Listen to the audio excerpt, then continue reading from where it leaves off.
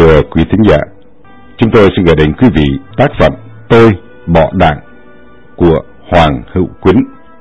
Trước khi vào truyện, xin gửi đến quý vị lời nói đầu.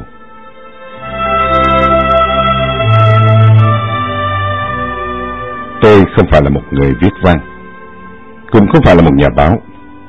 Điều đau khổ hơn nữa là khi còn học ở trung học, và kể cả lên đại học, bài luận văn của tôi thường được điểm trung bình. Thế mà hôm nay tôi đã viết và hoàn thành tập sách này. Tôi không có tham vọng truyền đạt tư tưởng của mình đến cho ai hết. Tôi cũng không có đủ khả năng trình bày vấn đề một cách mạch lạc rõ ràng như những chính trị gia lỗi lạc. Điều mong ước của tôi thật đơn giản đến độ như một tập ghi chú những sự kiện của tôi viết cho tôi đọc, hoàn thành cuốn sách bằng những sự kiện bàn bạc trong trí nhớ của tôi, và tôi đã viết bằng tất cả cố gắng của một người chiến thắng, ít ra là chiến thắng bản thân mình qua một cuộc đấu tranh tư tưởng cam go.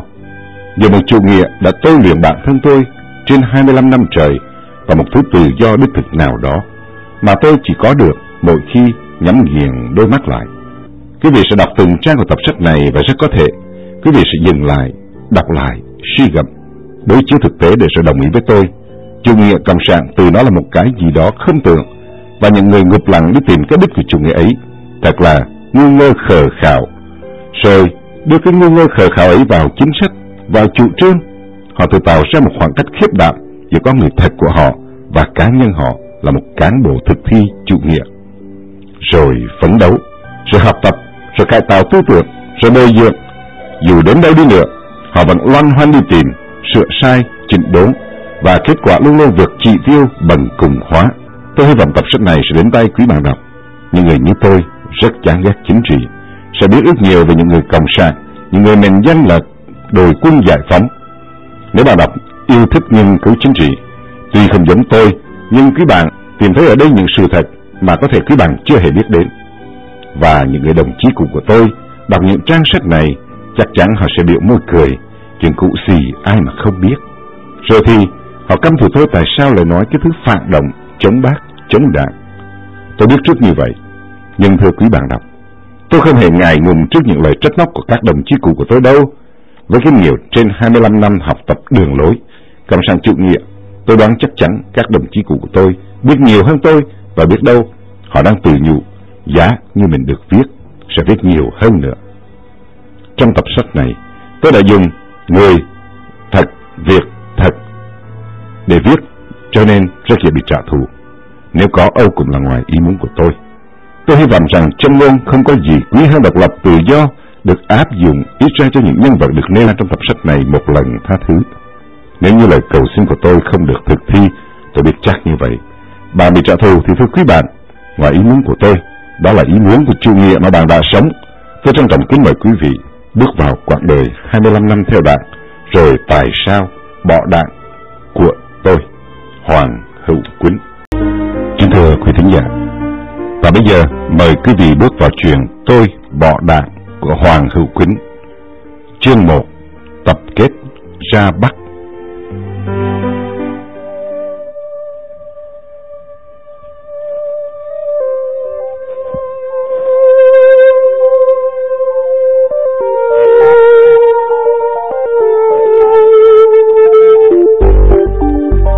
Ngày 25 tháng 8 năm 1954, hôm nay là ngày quyết định giải quyết bớt một miệng ăn nữa trong gia đình. Thời đó, năm 1952, em kế của tôi, Hoàng Kiều, đã theo ông chú, nhạc sĩ Hoàng Thi Thơ, vào Sài Gòn ăn học, cũng đã giải quyết được một miệng ăn trong gia đình, và nay tới lượt tôi.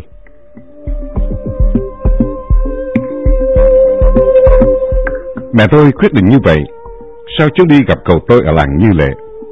Cậu tôi theo kháng chiến từ năm 1945 và lên đến cấp đại úy, đại đội trưởng. Cậu chỉ huy một đại đội gác cầu ở gần làng Như Lệ, phía bắc thị xã Quảng Trị.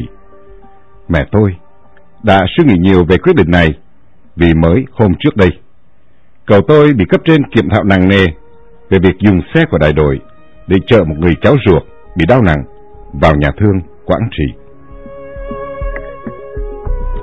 có hai vấn đề mà mẹ tôi hết sức lo lắng cho tôi.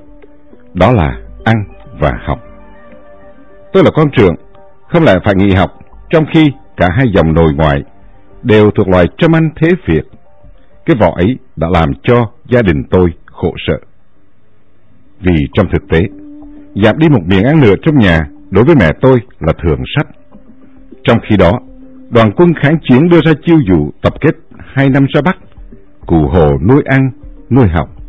Mẹ tôi bán tín bán nghi, nhưng cậu tôi dù mới bị kiện thạo nhưng vẫn đắc chí.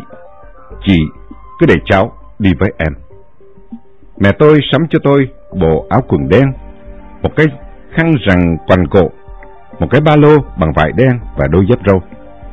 Chú út cho chiếc xe đạp cũ đã tân trang lại, và bà nội cầm mảnh vườn hương họa cho tròn với giá là 400 bạc Đông Dương cho tôi làm lộ phí.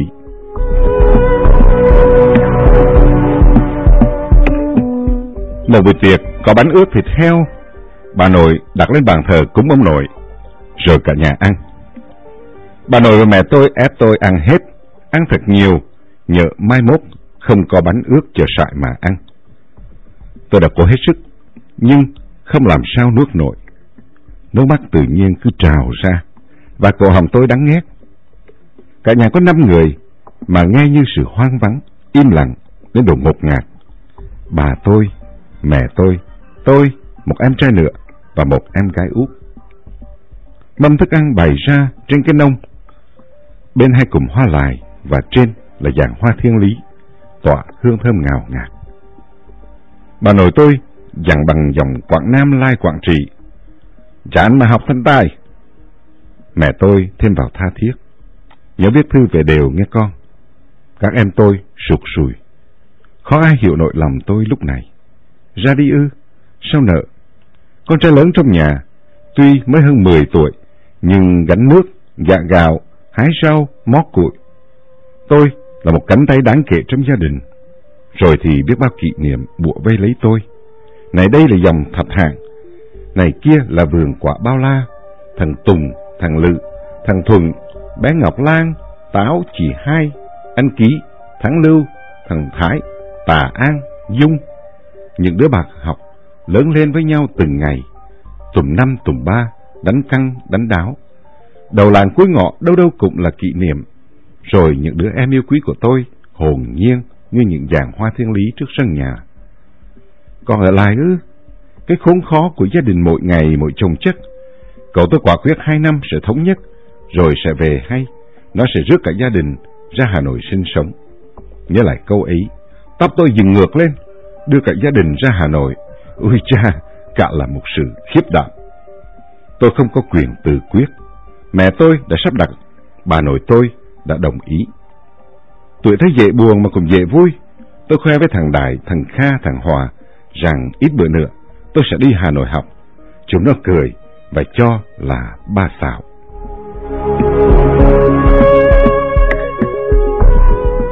Rồi tôi ra đi. Một mình đạp xe qua cầu Rù Rì, cầu ga Quảng Trị vào làng Như Lệ, nơi đồng trú của cậu. Cậu mà tôi đã đón và đưa tôi vào trong một căn nhà của đồng bào chờ ngày ra Bắc. Người ta đã chuyển tất cả thương bệnh binh về đây từ những tuần trước. Có người bị mất cánh tay, có kẻ bị cụt mất chân, trông thật tội nghiệp. Những du kích quân thường nằm hầm bí mật hoạt động ban đêm như là chú Tượng, anh Tài cũng đều có mặt ở đây. Những người lính về quốc đoàn như anh Hạp, anh Tâm, chú In, họ đều có mặt ở đây. Rồi cả những người lính hương vệ như là chú Oanh, chú Đơn, chú Sơ, bỏ tất cả đồn bót kéo lên đây. Họ trở thành những người hàng binh và tự nguyện đi ra Bắc. Về sau, những người này chôn chặt cuộc đời đi lao động cải tạo tại các nông trường miền Bắc, chạy dài vô thấu vị tiêu 17, phía bờ Bắc của sông Hiền Lương. Bộ đội ngày đêm tập văn nghệ để biểu diễn ngày Quốc khánh 2 tháng 9. Tối ngày 2 tháng 9 năm 1954, tất cả dân làng và dân ở vùng lân cận từ La Vang, thị xã Quảng Trị kéo về Như Lệ để dự lễ Quốc khánh và xem bộ đội biểu diễn ca vụ nhạc. Tuy rộn rịp tưng bừng như vậy, nhưng lòng tôi quặn đau. Nhìn ánh trăng và bóng của những cây cao chiếu xuống trên mái nhà và trước sân làm tôi nhớ lại cái sân trước nhà có dàn hoa thiên lý. mỗi đêm trăng, anh em chúng tôi thường ngồi hóng mát, trò chuyện vui vẻ. Giờ đây, cạnh có người không. Anh em tôi, mỗi đứa mỗi nơi, nhớ bà nội, nhớ mẹ, và các em quay quắt, đứt từng khúc ruột. Tôi chỉ muốn lên xe đạp trở lại nhà và nhất quyết không đi nữa. Nhưng oái âm thay, mợ tôi đã đem bán cái xe đạp cho anh Thái lấy 45.000 đồng bạc cụ Hồ. Thằng Bình, em mợ tôi, cũng lên đây để cùng đi ra Bắc.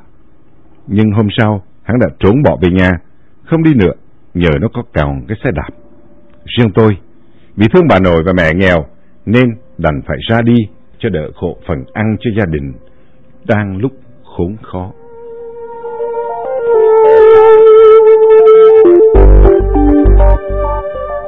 Sau ngày lễ Quốc Khánh, cả đoàn lên đường, người ta chở tôi đi bằng thuyền. Chiều hôm đó, chiếc thuyền trong đó có tôi, đi qua làng nơi chôn nhau các sống của tôi. Ra ngoài mũi thuyền để ngồi yên xem cho rõ. Tôi cứ ngoáy cổ nhìn về bến đò. May ra mẹ và các em tôi có ra đó rửa rau gánh nước không? Để cho tôi nhìn lại một lần cuối cùng thật lâu, thật rõ nét bóng mẹ hiền và những thân hình gầy gò của các em tôi trước lúc xa cách biền biệt.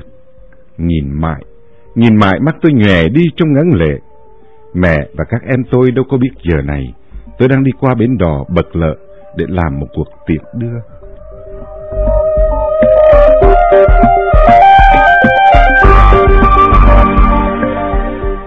Hoàng hôn buông xuống dần và lụy trên làng cũng khuất dạng và chạy lùi thật xa. Tôi vẫn ngoái cổ nhìn lại cho đến khi màn đêm bao phủ xuống mọi cảnh vật và chỉ toàn một màu đen thẳm phủ kín cuộc đời của tôi đang bắt đầu. Thuyền đến cầu ga Sa Lung thì quay trở lại, còn tôi thì quay quất nhớ bà nội, nhớ mẹ, nhớ em. Tôi bắt đầu đi bộ từ Vĩnh Linh ra đến Quảng Bình. Bộ đội hành quân mỗi ngày và tôi cũng ba lô nai nịt lẹo đẹo theo sau đơn vị bộ đội của trung đoàn 271. Một ngày có khi đi bộ đến 60-70 cây số, hai mắt tôi chỉ còn lại tròng trắng. Dọc quốc lộ số 1, dân địa phương dừng lên những láng trại lập bằng mái rà, bên trong có những cái sạp tre để ngồi và đằng trước là những lu nước lá ổi hoặc nước lá vắng, lá vối. Tôi đến và dừng lại ở một vùng thuộc tỉnh Quảng Bình. Ở làng trên là Phật giáo làng của ông Võ Nguyên Giáp và làng dưới là Công giáo làng của ông Ngô Đình Diệm. Làng ông Giáp có dân ở lại, còn dân là ông Diệm thì bỏ chạy vô Nam.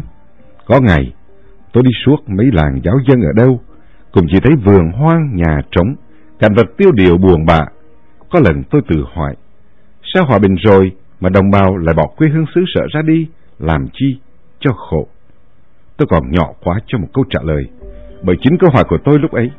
Nhưng đầu óc tôi bây giờ vẫn thắc mắc, tại sao ở thành phố Quảng Trị của tôi, khi tôi vào Đại Lục Nguyễn Hoàng, dân hai bên cửa thành sống chen chúc chật hẹp, thiếu thốn trăm bề, mà ở đây người ta lại bỏ ruộng, bỏ nhà ra đi? Đâu đó vang vẳng lời ca của nhạc sĩ Phạm Duy viết. Chiều qua, khi tôi qua vùng chiếm đóng, qua những cánh đồng khô cằn, qua những xóm làng tan hoang, giặc đi bắt lính, bắt người, bắt phu, đắp lụy xây đồn nặng nề, ôi lòng người dân ê chề.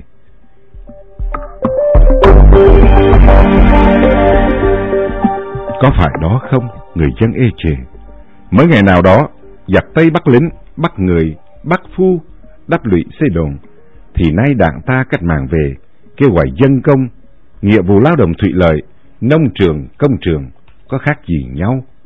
Có lẽ vì thế mà người ta bỏ đi, chạy vội vàng, chạy tức tưởi, chạy thoát ra khỏi vùng đang áp dụng chính sách tiêu thụ của Bác Hồ, càng nhanh càng tốt. Nhà thờ đốt, chùa đốt, cầu cống giật sập, dứt lầm còn hơn bỏ sót. Bên kia đèo ngang là địa phận Hà Tĩnh, quê hương tiêu điền của gió lộng, của cụ Nguyễn Du với tuyệt tác phẩm Kim Vân Kiều. Phụ nữ nhuộm răng đen, mặc quần không đáy và áo chỉ một màu nâu, đầu chiếc khăn mọ quà. Cuộc sống lầm than đói rất cơ cực hơn nhiều so với vùng bị tạm chiếm như Quảng Trị, Thừa Thiên. Tất cả của cải, sức người, sức của đều được huy động dồn cho chiến thắng Điện Biên Phủ. Dân Nghệ An, Hà Tĩnh được coi là lực lượng dân công chủ lực đáng kể, chở lương thực, thực phẩm cho chiến trường Điện Biên Phủ. Lớp thì đau yếu, chết bình vì sốt rét. lấp chết vì bom đạn tiêu điều hoang vắng. Thành phố Vinh cũng là một trong những vùng tiêu thụ của Bác, nên một loạt nhà lá tiêu sơ mới dựng lên bên những đống gạch vụn hoang tàn. Thành phố điều hiu này là nơi tôi lưu lại. Cậu mà tôi đưa tôi đến khu giáo dục liên khu 4. Rồi người ta bố trí cho tôi đi học. Đơn vị của cậu tôi thuộc trung đoàn 271 về đóng quân tại xã Đòi để hợp với sư đoàn S-324, chần đứng bằng mọi cách làn sóng di cư vào Nam ồ ạt đang xảy ra ở đây. Tôi tự hỏi, tại sao họ lại ồ ạt ra đi, mà tôi lại đến, có cái gì trong này? Nhưng tôi không tài nào giải thích nổi.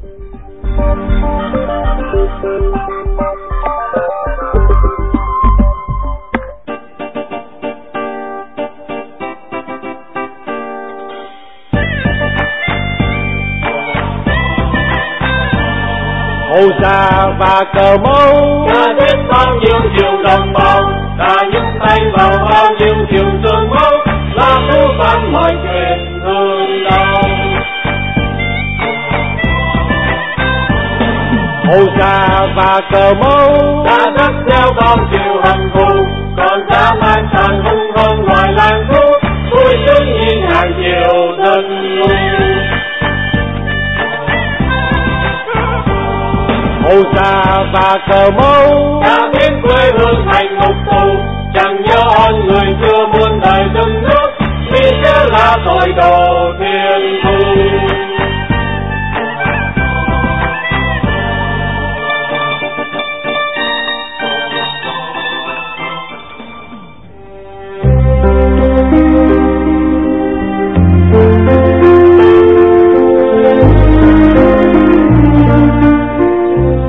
Thưa quý thính giả, và bây giờ chúng tôi xin gửi đến quý vị chương 2 Chứng nhân đấu tố của Tôi Bỏ Đảng, tác giả Hoàng Hữu Quân.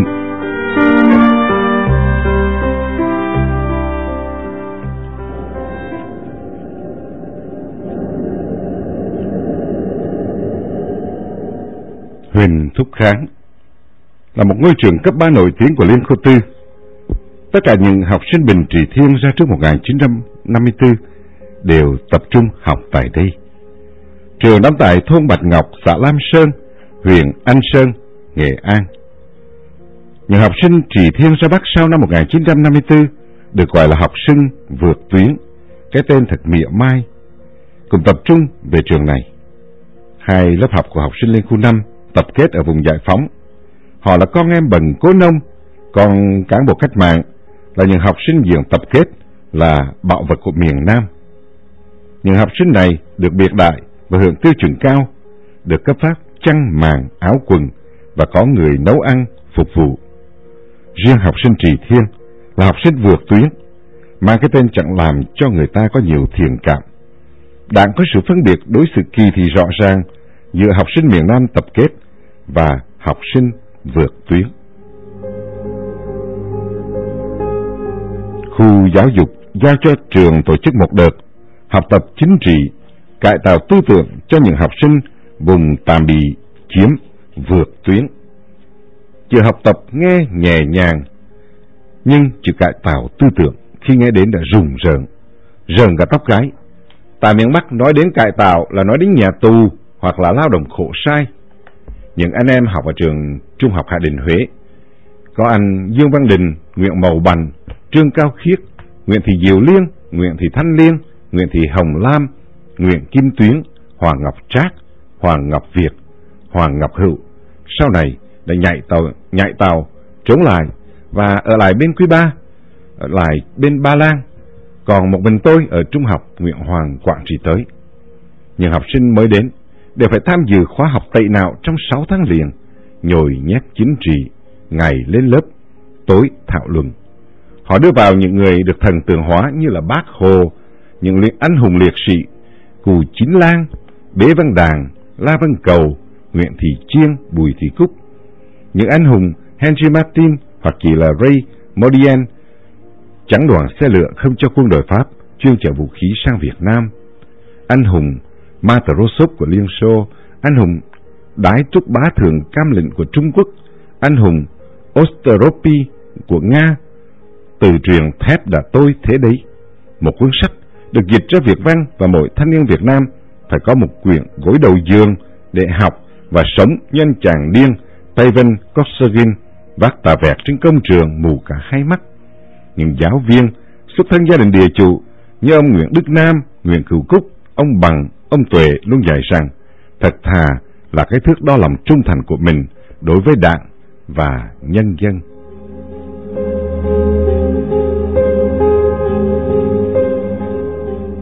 Thời gian đó, tâm hồn tôi như một trang giấy trắng, không thấy, không phân biệt được gì cả. Tôi cho cái gì cũng đúng. Trong thời gian học chính trị, chúng tôi phải hoàn toàn tự túc, lo tiền ăn, tiền áo quần, sách vở. Bạn nào có tiền thì dùng tiền, không có tiền thì đem đồng hồ, xe đạp và các đồ nữ trang ra bán. Mỗi tuần phải đem vàng và đồ nữ trang đến thị trấn Đô Lương, cách xa Bạch Ngọc 7 cây số để bán. Tôi thì không có gì để bán, thì làm gia sư dạy trẻ để kiếm sống. Anh em sống thành từng tổ 3 người, 5 người và ở nhờ trong nhà dân. Một ngày Chủ nhật phải dậy từ sáng sớm vào lúc 4 đến 5 giờ sáng để lên núi cách xa nhà hàng 10 cây số để kiếm củi. Năm 1955 ở Nghệ An có một trận lụt rất lớn, mùa màng bị thất bát nên nạn đói kéo dài rất lâu. Chúng tôi không thể mua nổi gạo và thịt để ăn, chỉ được ăn bắp và rau má với muối trắng, cho vô vài tí bột ngọt triền miên. Trong làng chỉ có vài ba quán bán thịt chó, cháo giò, bánh chưng, chè đậu xanh. Ban đêm trời rất lạnh, cơn đói cứ dày vò ruột gan nên chẳng học hành gì được. Tôi cùng mấy thằng bạn rủ nhau ra quán mẹ nuôi ăn chiều ghi sổ nợ. Thế rồi có bao nhiêu tiền vét sạch. Đói quá chúng tôi không chịu nổi, phải đào gốc cây chuối và thân cây đu đủ, rửa sạch bỏ vào trong một cái nồi to, nấu lên thật nhừ, rồi lấy một đĩa mắm muối ra chấm. Gốc chuối, thân cây đu đủ cũng không có để ăn vì phải bảo vệ tăng gia sản xuất.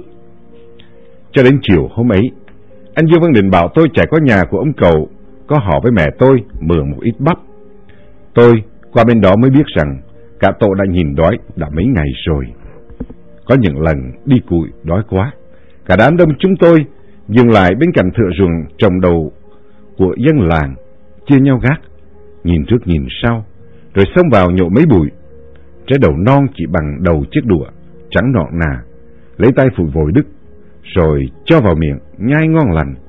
Nước ngọt chảy vào cổ họng mát ruột gan, tỉnh táo cả người. Chúng tôi đã nghỉ học để tham gia gặt lúa giúp dân. Ngoài Bắc gọi là nghỉ mùa, cả đoàn học sinh Trì Thiên họp lại, rồi cử mấy anh em đi vào tầng giới tuyến Vĩnh Linh, nhắn tin gia đình tiếp tế lương thực áo quần, vì hồi đó chưa đóng tuyến. Thân nhân, một số học sinh có đem vàng và áo quần ra, riêng gia đình tôi thì bạc vô, âm tín. Đói khát và lao động vất vả, cuộc sống tinh thần lại hà khắc. Một số không chịu nổi bỏ trốn vào miền Nam như là Hữu Thiết, Trần Quốc, Hữu Quyền. Chúng tôi gặt giúp dân nhưng chẳng được ăn một hộp cơm nào, mà còn phải tự túc lấy việc ăn uống. Vì thóc phải đem về tập trung để đóng thuế nông nghiệp cho đủ số lượng quy định, số còn lại mới đem chia cho các tổ đội công. Cứ đem về là bắt đầu hồi tù, kiện thạo, lúc nào cũng chỉ nhai đi nhai lại có mấy câu quan điểm lập trường, thái độ tác phong và những khuyết điểm. Bạn nào ăn hàng ghi chiều cũng nhiều khi bị kiện thạo, đi cùi vác ít cũng bị phê bình là không chịu đựng gian khổ. Trong khi thảo luận ít phát biểu thì phê bình là thù động, lời suy nghĩ, có nghĩa là để brand cho nó ngủ. Bên ngoài, cuộc sống nông dân cũng lam lũ, bầu trời ảm đạm bao phủ lên thôn xóm, một cảnh tượng buồn tê trắng ngắt. Bỗng một hôm, người làng ở Vĩnh Linh báo tin cho tôi là bà nội tôi đã qua đời. Mấy ngày sau, tôi bỏ cả ăn uống học hành, chỉ muốn vượt tuyến trở về nhà vì nhớ thương bà nội. Ngày ra đi không một lời tạm biệt, đến ngày về bà cháu không còn hy vọng gặp nhau. Chúng tôi ngoài việc học phải tham gia thực tế đấu tranh, phải viết khẩu hiệu, tham dự họp với bà con nông dân và dừng cổng chào. Công việc rất dồn dập, ngày lại ngày, cho đến khi tuyến đã khóa lại. Người hai miền không được tự do qua lại, thân thể tổ quốc ta rướm máu, bị kẻ thù chia cắt làm đôi. Trong khi đó, trong người không còn một đồng xu dính túi, không tiền thì lại bị bỏ đói,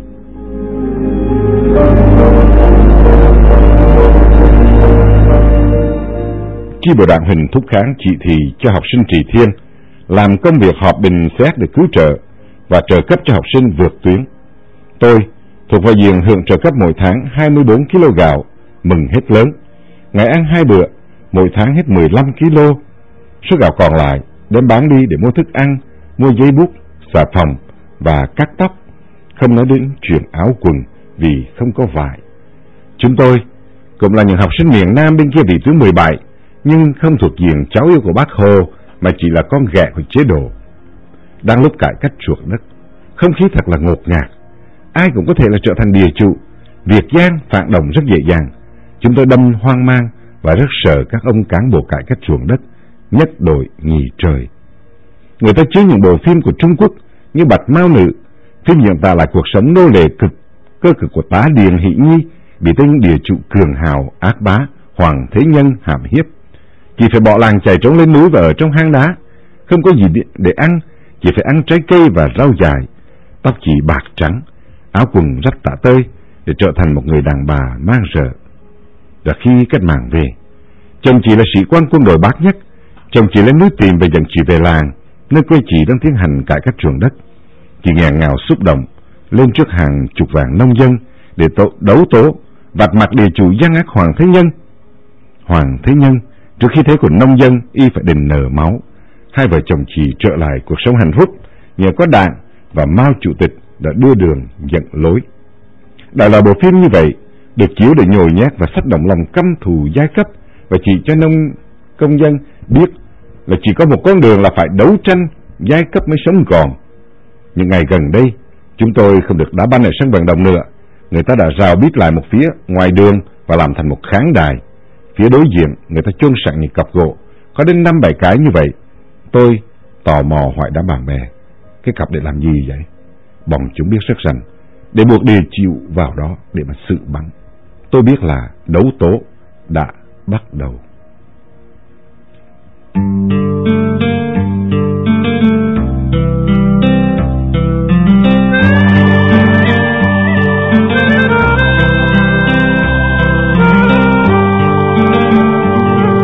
Quỳ xuống xưng tội đi, dần sẽ tha chúng mày.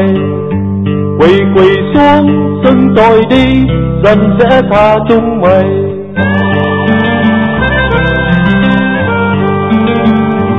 Anh đem mẹ ruột anh ra đâu?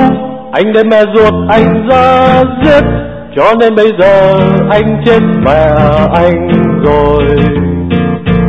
Anh đem cha ruột anh ra tố, anh đem cha ruột anh ra giết, cho nên bây giờ anh chết cha anh rồi. Quỳ xuống xưng tội đi, dần sẽ tha chúng mày. Quỳ xuống xưng tội đi, dần sẽ tha chúng mày.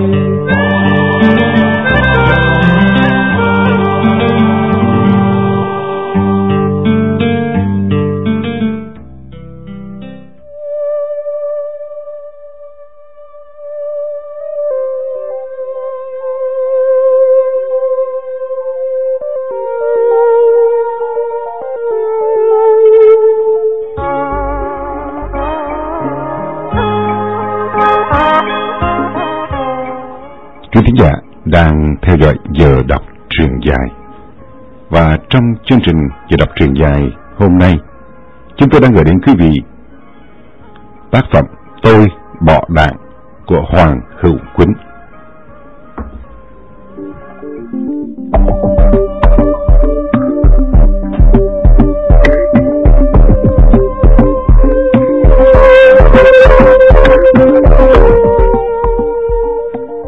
Đảng Lao động thực hiện cải cách ruộng đất bằng 2 chiến dịch: chiến dịch giảm tô 1953-1954 và chiến dịch cải cách ruộng đất 1954 đến năm 1956.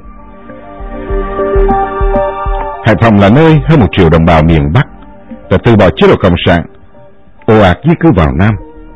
Thời gian này, Đảng bằng chỉ đạo công tác cưỡng ép mọi người ở lại, cho nên cải cách đấu tố được giảm lại vì sợ số người di cư vào Nam sẽ gia tăng.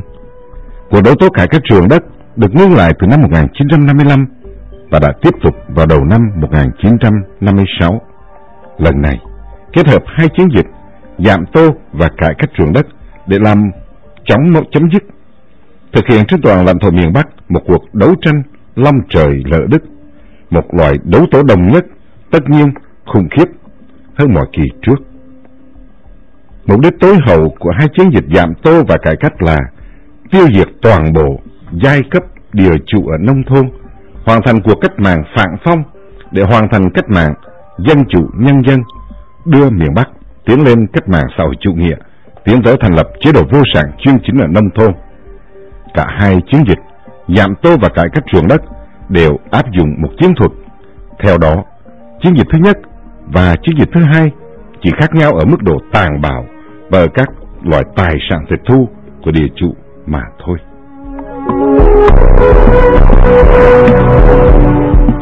Chiến dịch thứ nhất cốt tiêu diệt sơ bộ những phần tử có máu mặt ở nông thôn mà đảng cho là những kẻ phản động nhất, và tịch thu tất cả những tư trang của họ như vàng bạc, châu báu, được gọi là những của nội mà họ giấu giếm hoặc giao cho bà con trong gia đình cất giữ. Chiến dịch thứ hai đánh vào những người có đủ cơm ăn mà đảng mệnh danh là phản động. Nhóm thứ hai nghèo hơn nhóm thứ nhất, không có vàng bạc, châu báu, chỉ có nhà cửa, ruộng vườn. Phần lớn họ thuộc diện mà đảng đã quy định là địa chủ. Chiến dịch cải cách ruộng đất là dịp đảng tịch thu toàn bộ ruộng đất, trâu bò, nhà cửa, nông cụ của những người gọi là giai cấp địa chủ.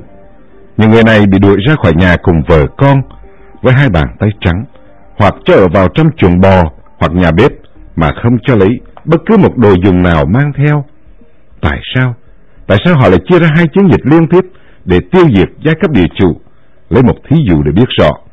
Cụ thể như là thôn Bạch Ngọc, xã Lam Sơn, huyện Anh Sơn, tỉnh Nghệ An là nơi tôi cư trú, thì có 25 hộ gia đình và tạm đặt tên là A, B, C, D vân vân, theo thứ tự A, B, C, từ giàu đến nghèo.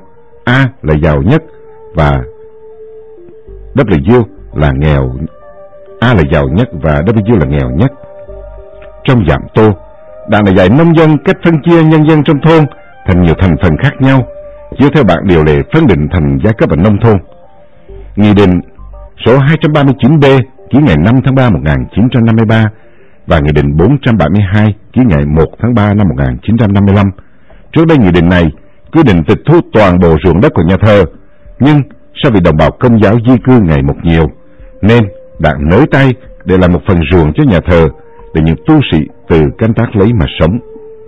Sau 10 năm học tập, họ tự phân định dân trong thôn như sau: ABC là địa chủ, D, E, G là phú nông, H, G, I là trung nông lớp trên, K, L, M, N là trung nông, O, P, Q và R là trung nông cấp dưới, S, T, U, V là bần nông và X, Y là cố nông. Khẩu hiệu chiến lược của đảng là trong cải cách ruộng đất là dựa hẳn vào bần cố nông, đoàn kết chặt chẽ với trung nông, liên hiệp với phú nông để tiêu diệt địa chủ.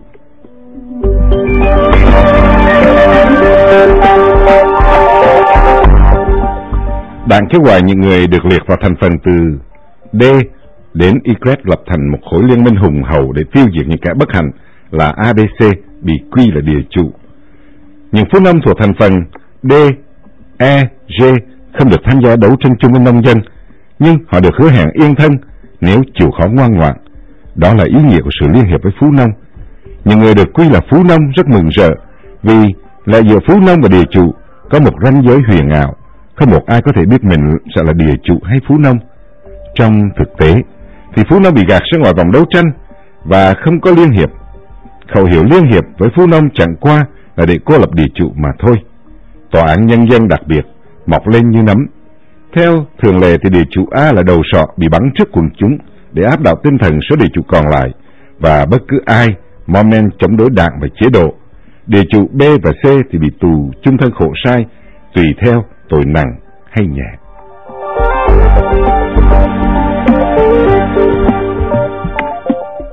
Đội cải cách ruộng đất gồm một số cán bộ của các cơ quan trung ương và một số bộ đội được phái đến tận các hang cùng ngõ hẻm của thôn xóm để thực hiện cải cách ruộng đất đích thực.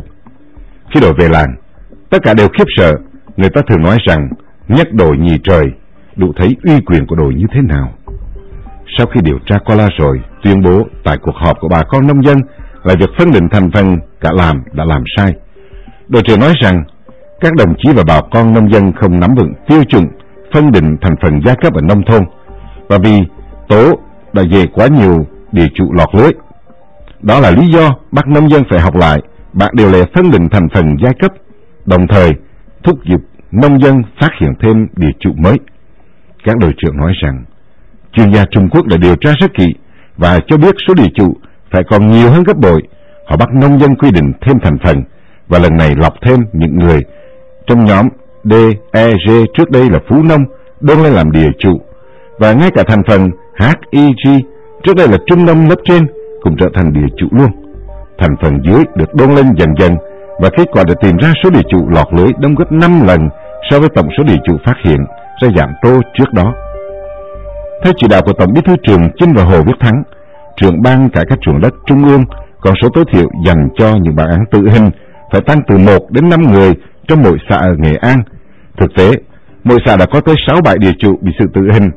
Họ dấy lên rằng thà chiếc lầm còn hơn bỏ sót. Còn số địa chủ tự tử và bị giam đói chết cao hơn cả số bị tử hình.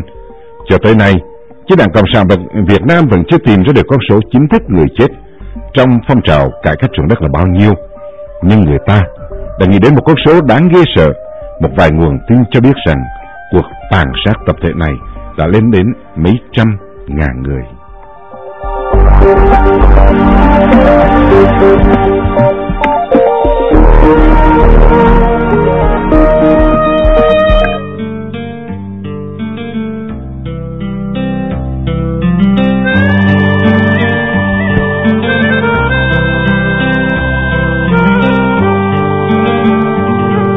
Quỳ xuống xưng tội đi, dần sẽ tha chúng mày.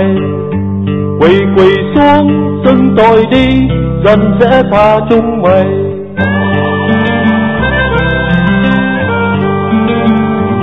Anh đem mẹ ruột anh ra đâu, anh đem mẹ ruột anh ra giết, cho nên bây giờ anh chết mẹ anh rồi. Anh đem cha ruột anh ra tố, anh đem cha ruột anh ra giết, cho nên bây giờ anh chết cha anh rồi. Quỳ xuống xưng tội đi, dần sẽ tha chúng mày. Quỳ xuống xưng tội đi, dần sẽ tha chúng mày.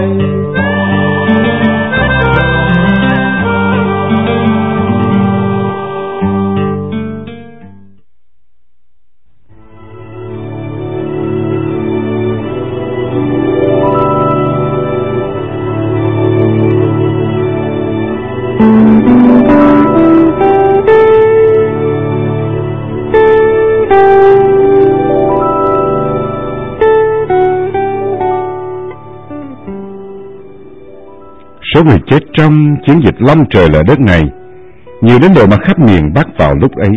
Đi đâu, người ta cũng thấy vàng tan trắng để cho thân nhân bị đấu tố. Số người bị gọi là địa chủ chết đã nhiều, thế nhưng chưa thấm vào đâu so với tổng số thân nhân của địa chủ đã bị chết đói và chính sách bỏ đói bao vây kinh tế của Trường Chinh. Thà giết 10 người vô tội còn hơn bỏ sót một kẻ thù mới thấy được cái tàn bạo của Đảng Cộng sản Việt Nam.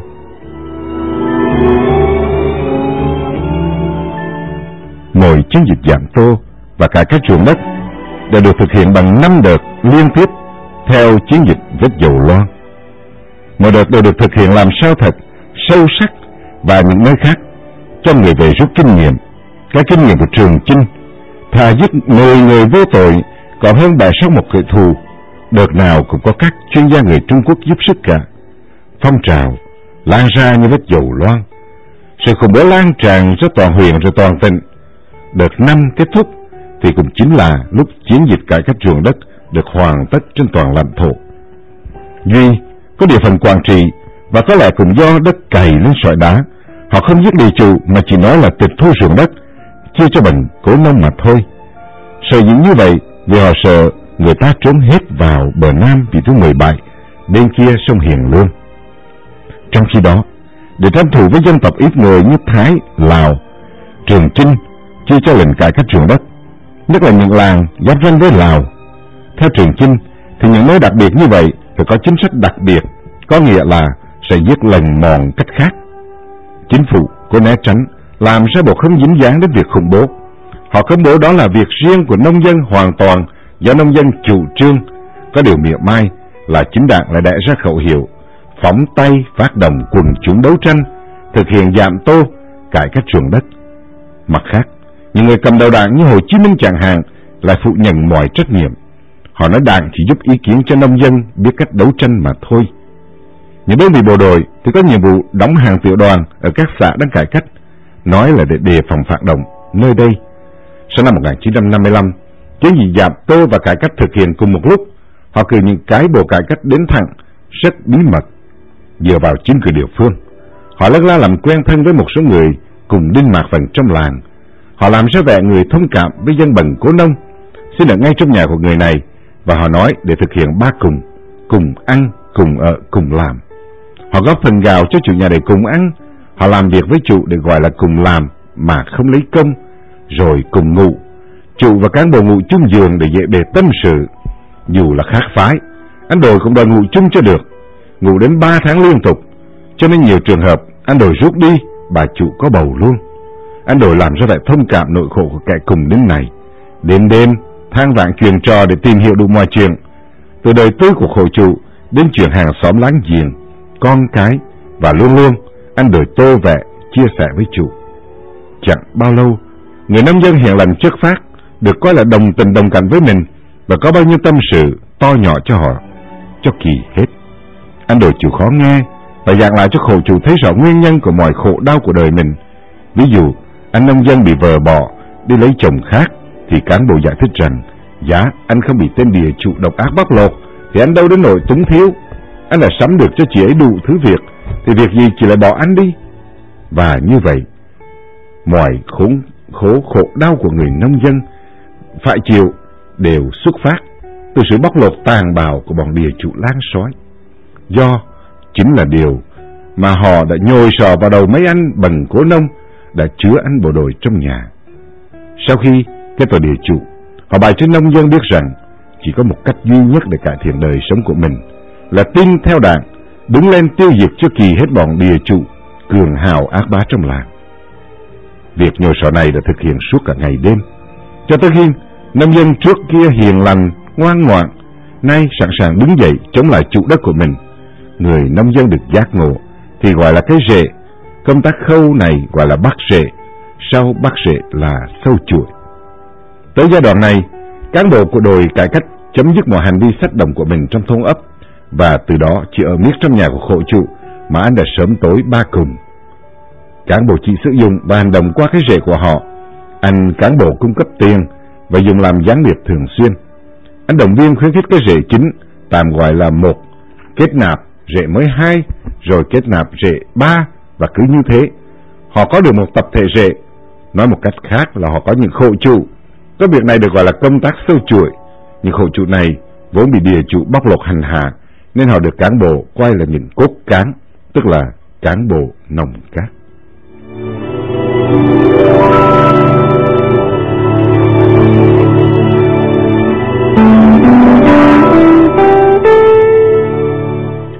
Phương pháp sâu chuỗi làm rất là thận trọng. Mỗi cốt cán chỉ được giới thiệu một người.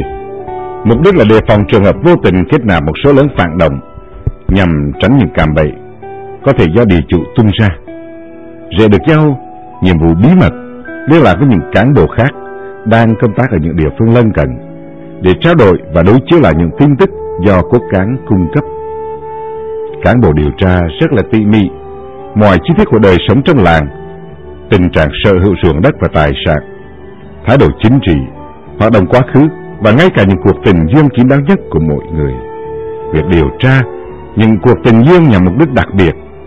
Người phụ nữ nào thời còn con gái có dính đến một địa chủ thì người đó bị bắt buộc phải tố trước công chúng rằng hồi còn là con gái, chị ta đã bị địa chủ hãm hiếp rồi đánh đập tàn nhẫn. Với cách dò la tin tức như vậy, trong vòng 3 tháng hoạt động, người cán bộ đã thu thập được đầy đủ những chi tiết về làng do mình phụ trách. Cán bộ cải cách ruộng đất mang kết quả đó về họp và báo cáo trước đoàn ủy cải cách ruộng đất của tỉnh. Trước đoàn ủy, cán bộ của đội tham khảo lấy ý kiến mọi người trong đoàn. Anh cán bộ đề nghị quy định thành phần cho tất cả dân làng, đặc biệt là thành phần địa chủ, đồng thời gán cho địa chủ những tội gì. Lúc anh cán bộ này trở lại, đội cải cách ruộng đất mới ra mặt công khai, nhưng khẩu hiệu cải cách ruộng đất mới bắt đầu viết lên trên khắp các nơi công cộng trong làng, bác đảng muôn năm, có khổ nói khổ, nông dân vùng lên. Làng nào cũng dựng cổng chào, khẩu hiệu cho ảnh Bác Hồ, Ủy ban hành chính xã và chi bộ đảng Lao động Việt Nam tại xã bộ bị giải tán.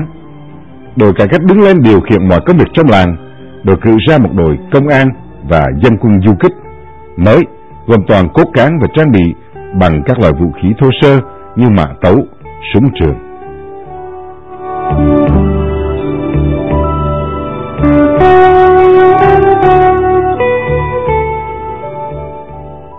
Họ ra lệnh phong tỏa làng.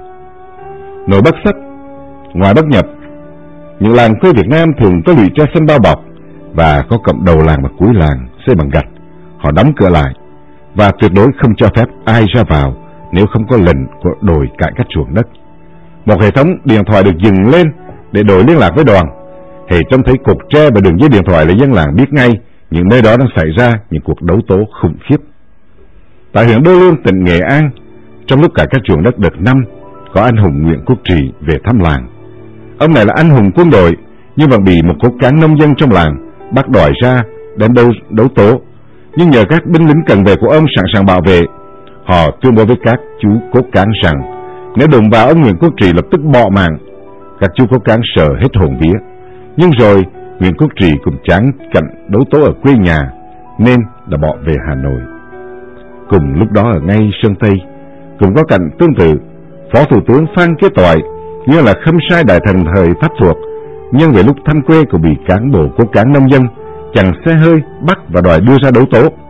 Chuyện đó đến tai Hồ Chí Minh, lập tức Phó Thủ tướng Phan Kế Toại được thả về Hà Nội an toàn. Có 5 bước trong cải cách. Bước 1 là quy định thành phần giai cấp ràng rỡ nhất là nông dân, còn được gọi là thành phần bạc bộ là bần cố nông.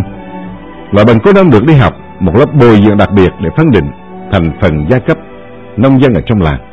Tài liệu sẽ là những bảng điều lệ phân định thành phần giai cấp, các văn kiện hướng dẫn thể lệ áp dụng bảng điều lệ cùng những tiêu chuẩn phân loại.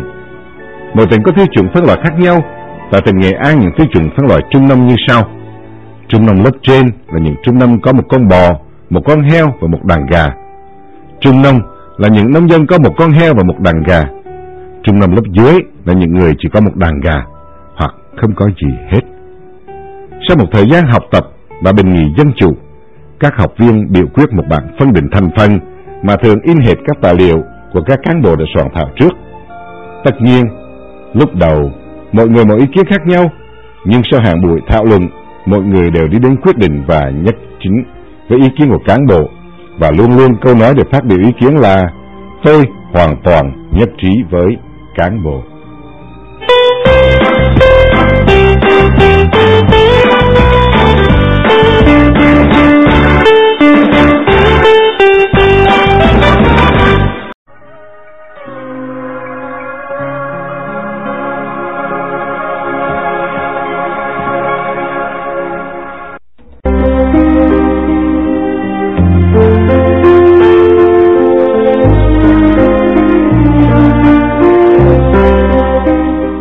Chủ nghĩa cộng sản là thứ chủ nghĩa không tưởng, một thứ chủ nghĩa phản khoa học. Nó kìm hãm sự tiến bộ của loài người. Lịch sử đã chứng minh chủ nghĩa cộng sản đã mang lại đói rách, cơ cực lầm than trên toàn thế giới. Nó cổ suý con người, hủy diệt chém giết con người rất tàn bạo. Những người thực thi chủ nghĩa cộng sản đã để lộ nguyên hình là một bầy quỷ đỏ. Đảng Cộng sản Việt Nam phải chịu hoàn toàn trách nhiệm và lịch sử đời đời nguyền rủa những kẻ đã bán rẻ tổ quốc Việt Nam, dâng hiến một phần lãnh hải và lãnh thổ cho ngoại bang Trung Cộng. Hệ ngày nào còn cộng sản trên quê hương Việt Nam, thì ngày đó toàn dân Việt còn khoác khoải, quằn quại và đớn đau.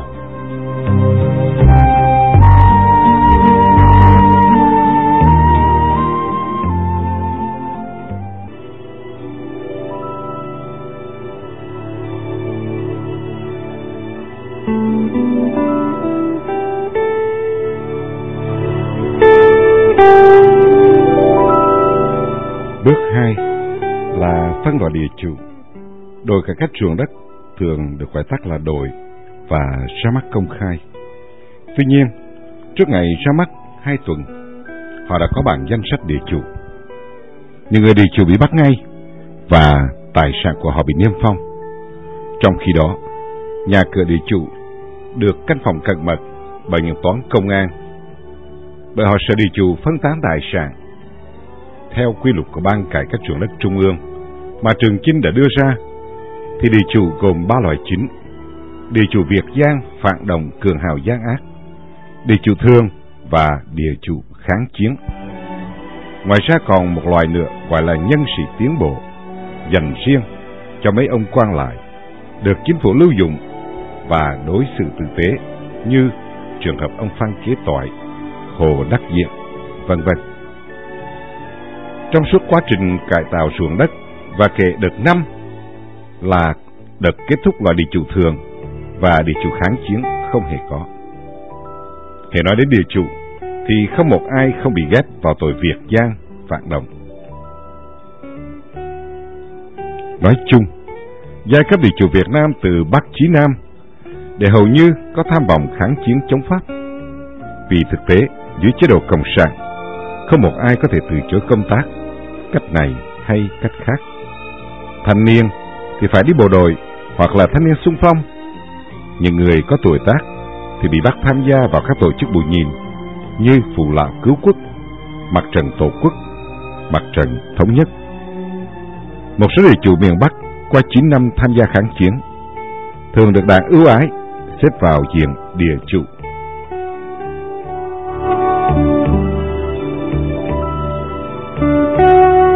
Kháng chiến hoặc tệ lắm cũng được xếp vào loài địa chủ thường. Thế rồi khi đội cải cách về làng, họ mới thấm thía rằng họ cũng bị quy vào loài việt gian, phản động và bị tố đủ mọi thứ tội, mà tội nào cũng do đội bịa ra cả. Ngay cả đội ngũ những người tích cực phục vụ chính quyền kháng chiến và đã được Quốc hội, Chính phủ tuyên dương công trạng, Hồ Chí Minh ký tặng huân chương kháng chiến, cũng đều bị đấu tố nặng và bị buộc tội cố tình chui vào cơ quan đảng và chính phủ để phá hoại cách mạng. Chính người được tuyên dương là anh hùng lao động Hoàng Hanh, quê ở Nghệ An, người Công giáo, bị quy tội là địa chủ phản động. Đạt buộc tội sao thì chiều vậy, không cần có chứng cớ, chỉ cần có một tên bần cố nông do đội sắp xếp tố cáo đã trông thấy địa chủ vậy khăn tay ra hiệu cho máy bay Pháp là đủ để kết tội cho người này là việt gian, phản động, làm gián điệp. Trong loài địa chủ gọi là việt gian phản động cũng được chia ra 3 loại nặng nhẹ khác nhau: A, B và C. Cán bộ không cho biết họ đã được xếp loại nào. Tuy nhiên, nếu để ý một chút thì sẽ thấy ngay. Nếu thấy đám đông hô khẩu hiệu đã đào tên địa chủ việt gian, phản động, cường hào gian ác thì đó là địa chủ hạng A. Nếu chỉ thấy họ đã đạo tên địa chủ cường hào gian ác thì đó là địa chủ B, và đã đạo tên địa chủ ngoan cố thì đó là loại C.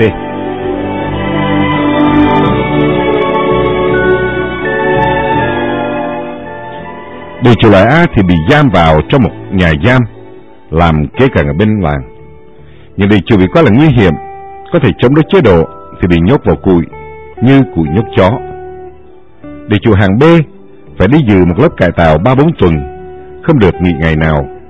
Mục đích của đợt cải tạo là để khủng bố tinh thần, bắt địa chủ công khai những nơi phân tán và cất giấu tài sản, của cải, vàng bạc, châu báu.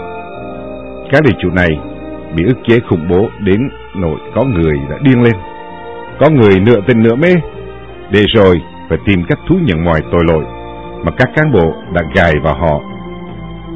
Rồi sau đó, cán bộ bắt buộc họ viết thư về nhà cho vợ con, chỉ những nơi cất giấu vàng bạc, bắt đào lên đem nộp cho nông hội. Cũng có những trường hợp mất tinh thần khai báo cho qua chuyện, nào ngờ sau đó phải chạy cho đủ số đã khai để nộp cho đội. Một số người khác đã bị vạ lây bởi lời khai vu vơ cho qua chuyện của các địa chủ khi bị ức chế quá đáng. Còn địa chủ hàng C bị giam ở nhà nông dân trong làng. Đêm đêm, công an mang mã tấu đến, điều đi từ nơi này qua nơi khác. Những người không đi nổi thì bị vất qua cây, và 2 người công an khiêng đi, cùng để moi móc tiền bạc của cải bị cất giấu. Tất nhiên, việc quyết định thành phần lúc nào cũng có tính cách tạm thời, và địa chủ dù được xếp hạng nào cũng chỉ là tạm thời. Họ có thể bị kích lên hay giảm xuống, tùy theo chỉ số quy định của các đội cải cách, và tùy theo tình hình đấu tố diễn ra. Có một điều chắc chắn, ít ai được giảm, mà hầu hết đều bị nặng tội thêm, để các đội cải cách ruộng đất có nhiều việc để làm và để báo cáo.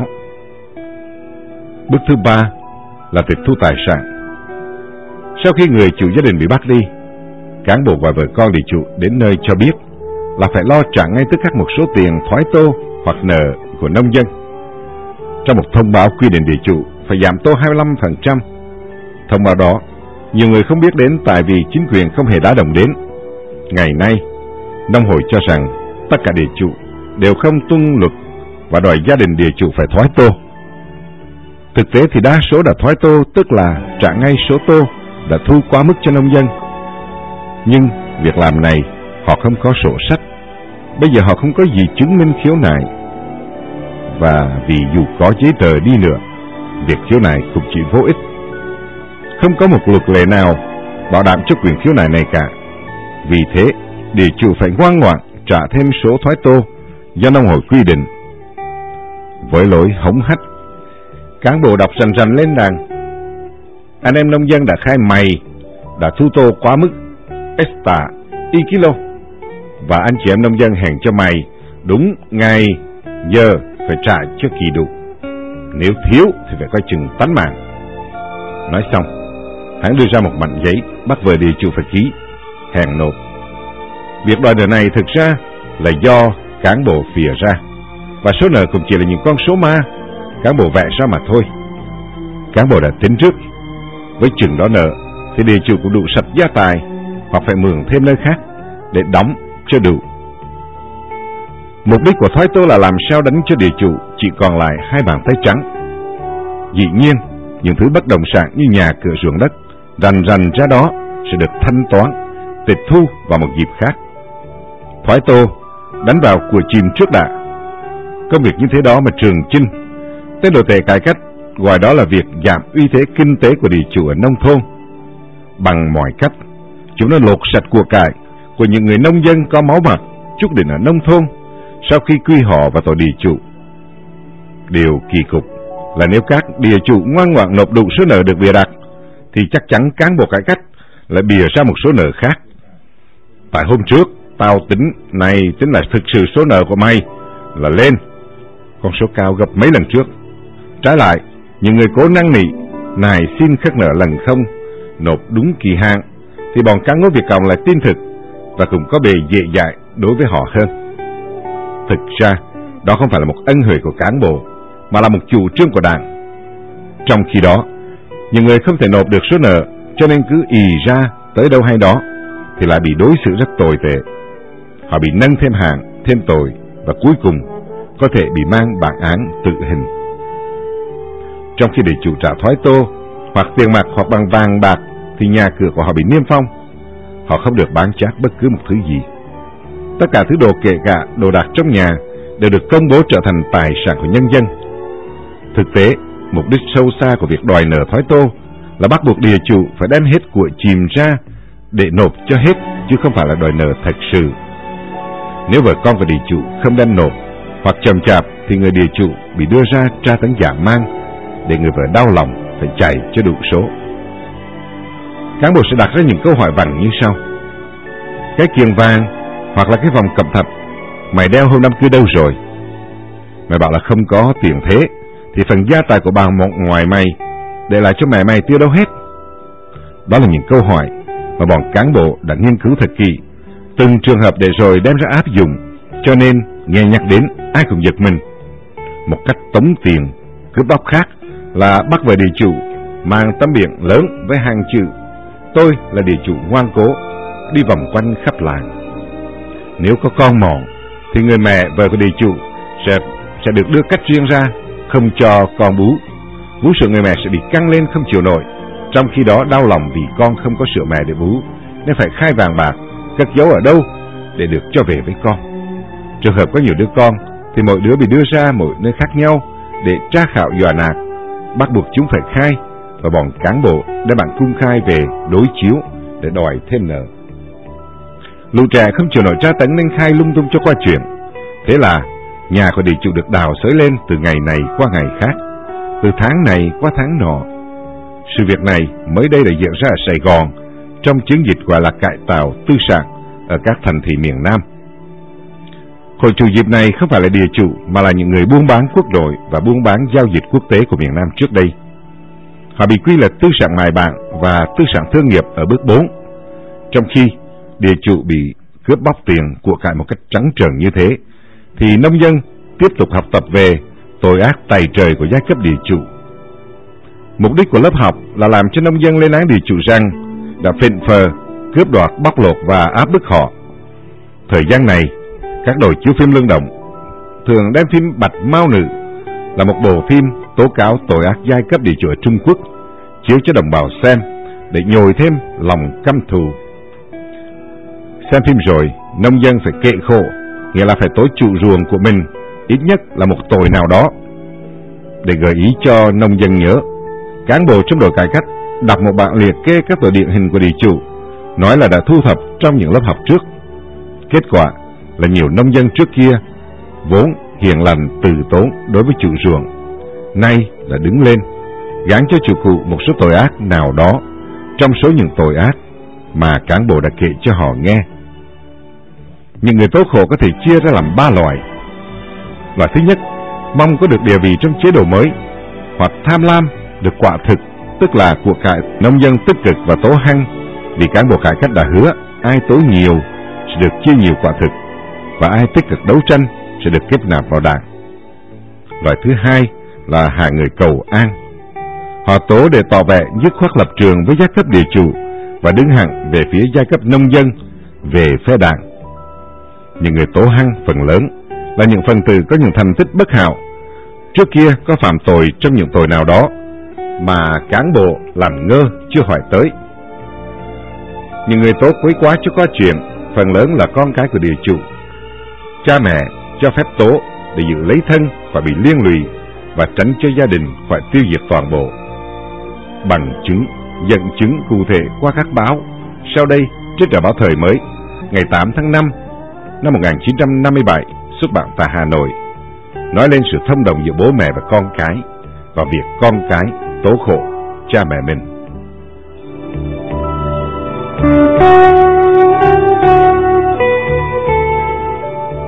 Tựa đề tố hăng vào. Sau khi đồi cải cách rút, người con dâu đi kể lể với hàng xóm rằng: tôi nào có phải là hàng xấu mặt, tố bố mẹ chồng. Khi đội người ta phát hiện Quý là địa chủ rồi thì hai mẹ con thì thầm suốt đêm. Tôi định ra kêu với đội, nhưng bà cháu cứ gàn đi. Tao già 70 rồi, có lên địa chủ thì cũng cần kề miệng lộ. Mày mà kêu thì chả trách khỏi tiếng liên quan. Rồi thì cả hai mẹ con tay trắng. Mày cứ tố hăng vào để giữ lấy số ruộng mà cấy nuôi con. Loại thứ ba là những người tố chỉ vì sợ hãi. Tuy địa chủ là mục tiêu chính, nhưng nhiều người dù không có ruộng đất cũng có thể bị quy là địa chủ hoặc có liên quan đến địa chủ, nếu cán bộ xét thấy họ có tư tưởng địa chủ. Liên quan là một danh từ rất mơ hồ, có nghĩa là gia đình, quyến thuộc, bạn bè hoặc chỗ quen biết lui tới. Dân chúng rất sợ bị liên quan đến địa chủ. Bài báo Nhân dân, cơ quan ngôn luận Trung ương Đảng ngày 2 tháng 6 năm 1956 đã chứng nhận cho điều đó.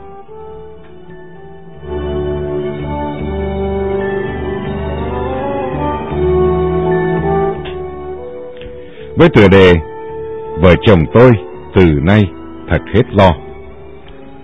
Mọi người đang đứng quanh xem giỏ tép của anh Tý vừa đêm đó ở đồng về.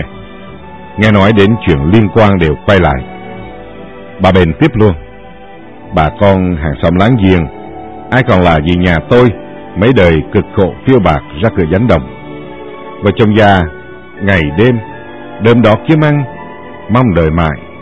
Đòi cải cách ruộng đất về làng, vợ chồng tôi được kết nạp vào nông hội.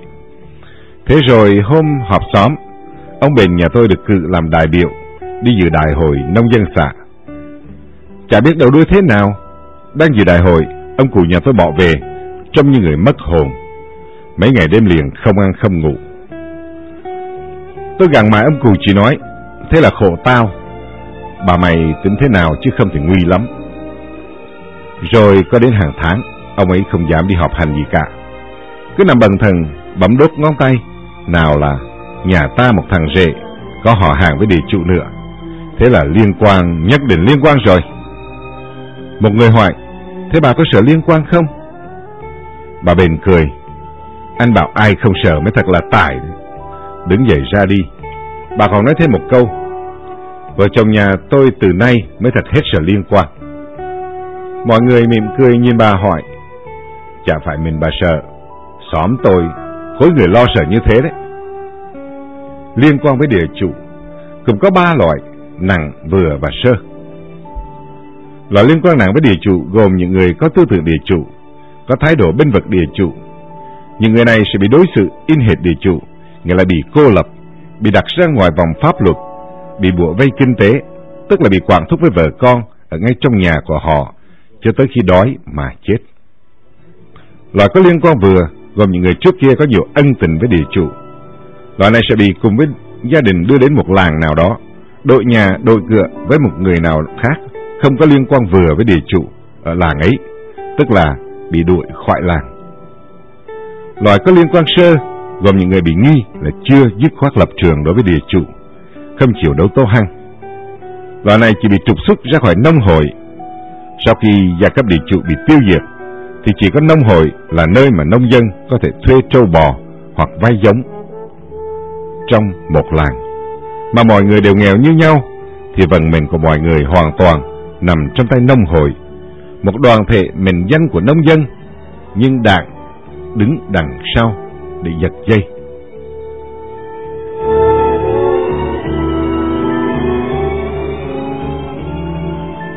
Mặc dù những hình phạt rất ghê gớm kể trên, nhiều nông dân vẫn gan dạ, nhất định không chịu tố những người cùng làng bị quy là địa chủ. Dù ít học, họ còn tiêm nhiễm luân thường đạo lý của người Việt Nam. Khắp mọi nơi, việc tố cáo người khác vẫn bị coi là một việc đáng khinh bỉ. Hơn nữa, các Phật tử đều tin ở thuyết nhân quả và sợ quả báo nếu vu oan giá họa cho kẻ khác. Bước thứ 5 là bước đấu tố. Sau khi đòi thành lập danh sách tội ác của mỗi địa chủ, những hội chủ được chỉ định ra trước đấu trường để tố khổ công khai. Họ phải bắt đầu tập duyệt vai của mình để có thể trình diện một câu trôi chảy trước công chúng và trước người bị đấu tố. Đấu địa chủ là trò then chốt của chiến dịch, nên công việc này đòi chuẩn bị hết sức chu đáo. Giống hệt các diễn viên, phải tập đi tập lại vai của mình trước khi lên sân khấu. Những người đứng ra đấu cũng phải tập luyện tiếng nói, bộ điệu của mình cho thật hoàn hảo, để khán giả có cảm tưởng là mình chân thật, và những tội mình buộc cho địa chủ là có thật. Công việc tập duyệt họ làm về đêm và rất kín đáo. Những con cái của nông dân thường có dịp thấy cha mẹ vừa xay lúa vừa dạ gạo, vừa học thực lòng như vẹt một câu nào đó. Cán bộ là người đạo diễn bài vẽ dáng điệu và uốn nắn lời nói của nông dân. Trong những buổi diễn thử, người ta đặt một hình nộm cuốn bằng rơm, đặt chính giữa nhà, tượng trưng cho địa chủ bị đấu, và người nông dân làm những công việc mà cán bộ đã hướng dẫn, như tỏ thái độ hằng học, đọc thuộc lời đấu tố đã học sẵn. Sau khi chuẩn bị đầy đủ, đội công tác cải cách ruộng đất công bố ngày đấu. Tùy theo hàng địa chủ mà các cách đấu có khác nhau. Loại địa chủ A bị đấu trong 3 ngày liên tiếp trước một đám đông từ 1 đến 20.000 người. Từ 10 đến 15 làng ở kế cận nhau được tập trung về nghe đấu tố. Loại địa chủ B bị đấu trước 1 đến 2.000 người dân trong làng. Địa chủ bị đấu tố liên tục trong 2 ngày liền. Địa chủ loại B cũng bị gán ghép những tội như loại địa chủ A nhưng nhẹ hơn. Loại địa chủ C chỉ bị đấu vắng mặt. Trong khi nông dân tố cáo những tội ác của họ, thì họ bị giữ ở một nơi khác. Đến khi tố xong, họ mới bị điều ra trước cuộc họp để nghe đọc bản tổng kết các tội ác mà tá điền đã tố. Chỉ có tá điền của địa chủ mới được đấu. Nghe xong biên bản, địa chủ phải tuyên bố nhận hay không nhận. Nếu nhận, địa chủ phải ký tên vào biên bản buổi họp đảng, giải thích rằng sở dĩ có đấu vắng mặt vì đảng muốn khoan hồng đối với những phản đồng phụ, những phần tử mà đảng còn hy vọng cải hoán được. Vì hy vọng còn cải hoán nên đảng không muốn càng tạo ráo máng đối với họ, không muốn họ mất mặt trước mặt công chúng. Thực ra thì chẳng phải vì vậy, một lý do khác hẳn. Phần lớn những người bị quy là địa chủ loại C là những người buôn bán ở thành thị, có ít ruộng ở quê. Khi làm ruộng không cốt để thu lời tức, mà cốt để đóng góp với làng nước, khỏi mang tiếng bỏ làng. Loại này thường sống ở tỉnh thành, thỉnh thoảng mới về làng cúng dỗ và nhân thể thu tô, nên người làng không biết rõ về đời tư của họ. Vì không đụng chạm trực tiếp nên việc bịa ra tội là việc rất khó. Muốn cho xuôi tai, người tố phải nói rõ địa chủ đánh đập hoặc hãm hiếp trong trường hợp nào và tại đâu. Đảng cũng thừa hiểu rằng toàn là chuyện bịa, nên sợ đứng trước mặt đương sự, người tố cáo có thể bị lúng túng, ấp úng làm mất uy tín anh em nông dân, tức là gián tiếp mất uy tín đảng. Vì vậy nó đã tổ chức đấu vắng mặt, còn gọi là đấu lưng, giấu địa chủ đi một nơi khác để cho người bịa tội được vững tâm hơn. Chỉ có tá điền nói cho tá điền nghe, nên dù họ có ấp úng ngượng ngùng cũng chẳng sao. Thật vậy, đã có một vài cuộc đấu phải bỏ dở vì khi thấy nông dân buộc tội một cách quá lố bịch, địa chủ nhìn không nổi phải phá lên cười. Và mỗi lần đấu một địa chủ hạng A, toàn thể nhân dân trong xã bị bắt buộc phải đi dự, kể cả phú nông và các địa chủ khác. Mỗi nhà chỉ còn một người lớn ở nhà để trông nom bếp núc cho trẻ em. Người đi dự đấu xếp thành hàng, có đội ngũ chỉnh tề, tầng lớp trung nông và bần nông xếp hàng trật tự theo các tổ nông hội. Phú nông đi riêng, đứng riêng, nhưng địa chủ và con cái địa chủ thì vẫn đứng lẫn trong bần cố nông. Mỗi người do một tổ nông hội canh chừng. Cứ 5 người thành lập một nhóm, và họ mang theo thuốc hút, nước uống, vì khi ở trong hội trường thì không ai được đi lại lộn xộn. Địa chủ bị bắt đi giữa bần cố nông, khi đi cũng phải hô khẩu hiệu như mọi người, thỉnh thoảng cũng giơ nắm tay hô to đạo đạo địa chủ. Nếu đấu trường là sân vận động hoặc một dải đất ven sườn đồi, dân mỗi làng được ngồi trong một khoanh đất có vạch vôi trắng làm giới hạn. Khán đài dựng lên bằng mấy thùng phi, phía trên lát ván hoặc tre. Cũng có thể dùng các bà học sinh để ghép lại thành sân khấu cao 3 tầng. Tầng phía dưới có hơn 10 thơ ký ngồi, trong đó tất cả là bần cố nông, chỉ có một người là trung nông. Làm vì trong số này có một người biết đọc biết viết để làm bộ hí hoáy viết lách, cho ra vẻ làm thư ký thư thiệt. Tầng trên là chủ tịch đoàn gồm từ 5 đến 7 bần cố nông. Trong số đó tất nhiên có chủ tịch nông hội làm chủ tọa buổi họp và một phụ nữ đóng vai công an. Sở dĩ để vai công an cho phụ nữ là vì ý đảng dành vai trò hống hách cho chị em để đề cao uy quyền chính trị của phụ nữ. Người phụ nữ chỉ huy dân quân xã, họ hét ra lệnh cho người bị đấu đứng trước khán đài phải quỳ xuống, đứng lên, giơ tay lên trời, khoanh tay trước ngực, dang tay ra hai bên, vân vân.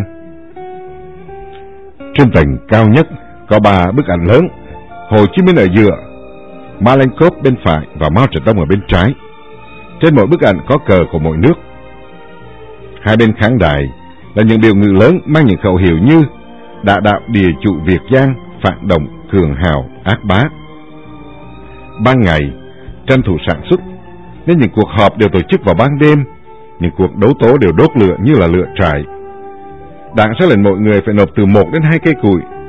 Lửa khói ngút trời tạo ra quang cảnh quái đản, một cảnh tượng rùng rợn. Người tham dự có cảm tưởng chứng kiến một cảnh quỷ sứ đang hành hạ những vong hồn rơi xuống địa ngục âm phủ.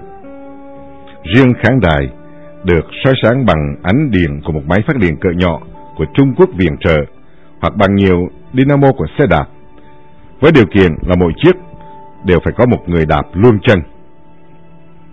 Các cán bộ cải cách ruộng đất thì ở sau khán đài để đạo diễn. Chủ tịch đoàn khai mạc hội nghị và tuyên bố lý do của cuộc họp. Sau đó một bài thuyết trình về ý nghĩa và sự cần thiết của cuộc đấu tranh chống giai cấp địa chủ, đại khái là vai trò chính yếu của nông dân trong kháng chiến và tính cách bồi phản của giai cấp địa chủ. Sau đó, người nữ công an ra lệnh cho dân quân xạ lôi tên địa chủ Việt Giang phản động cường hào gian ác ra để anh em nông dân hoại tội. Họ buộc mọi người phải hô lớn: đã đạo thằng Việt Giang phản động cường hào ác bá. Người địa chủ bị lôi ra đấu trường, phải đi khom và đôi khi kiệt sức vì bị tra tấn, cho nên phải có hai du kích đều đi bằng một cái gậy, và người địa chủ vắt ngang cái gậy như một sợi bún vắt trên chiếc đũa. Cuộc hạch hỏi bắt đầu. Bọn cán bộ bố trí các nông dân chỉ vào mặt địa chủ mà rằng: mày còn nhớ tao là ai không? Không đợi câu trả lời của khổ chủ, lại tiếp luôn: tao là ở làng đã đi ở cho mày, hoặc là làm ruộng cho mày trong những năm vân vân. Người đấu hỏi là một cách bâng quơ: mày có nhớ tao là ai? Rồi tự nhiên xưng danh và văn vách đọc tóm tắt tiểu sử sơ lược của mình trước công chúng. Sợ gì ai cũng phải làm như vậy để công chúng biết qua loa về sự liên hệ giữa người đấu và người bị đấu. Người ngồi xem nhớ lại những buổi xem tuồng chèo hoặc hát bội, mỗi khi một vai ra đứng trước sân khấu đều phải xưng anh: mộ đây tên từ là, hoặc như ta đây là điêu thuyền, trong vở tuồng chèo Lự Bố hí điêu thuyền.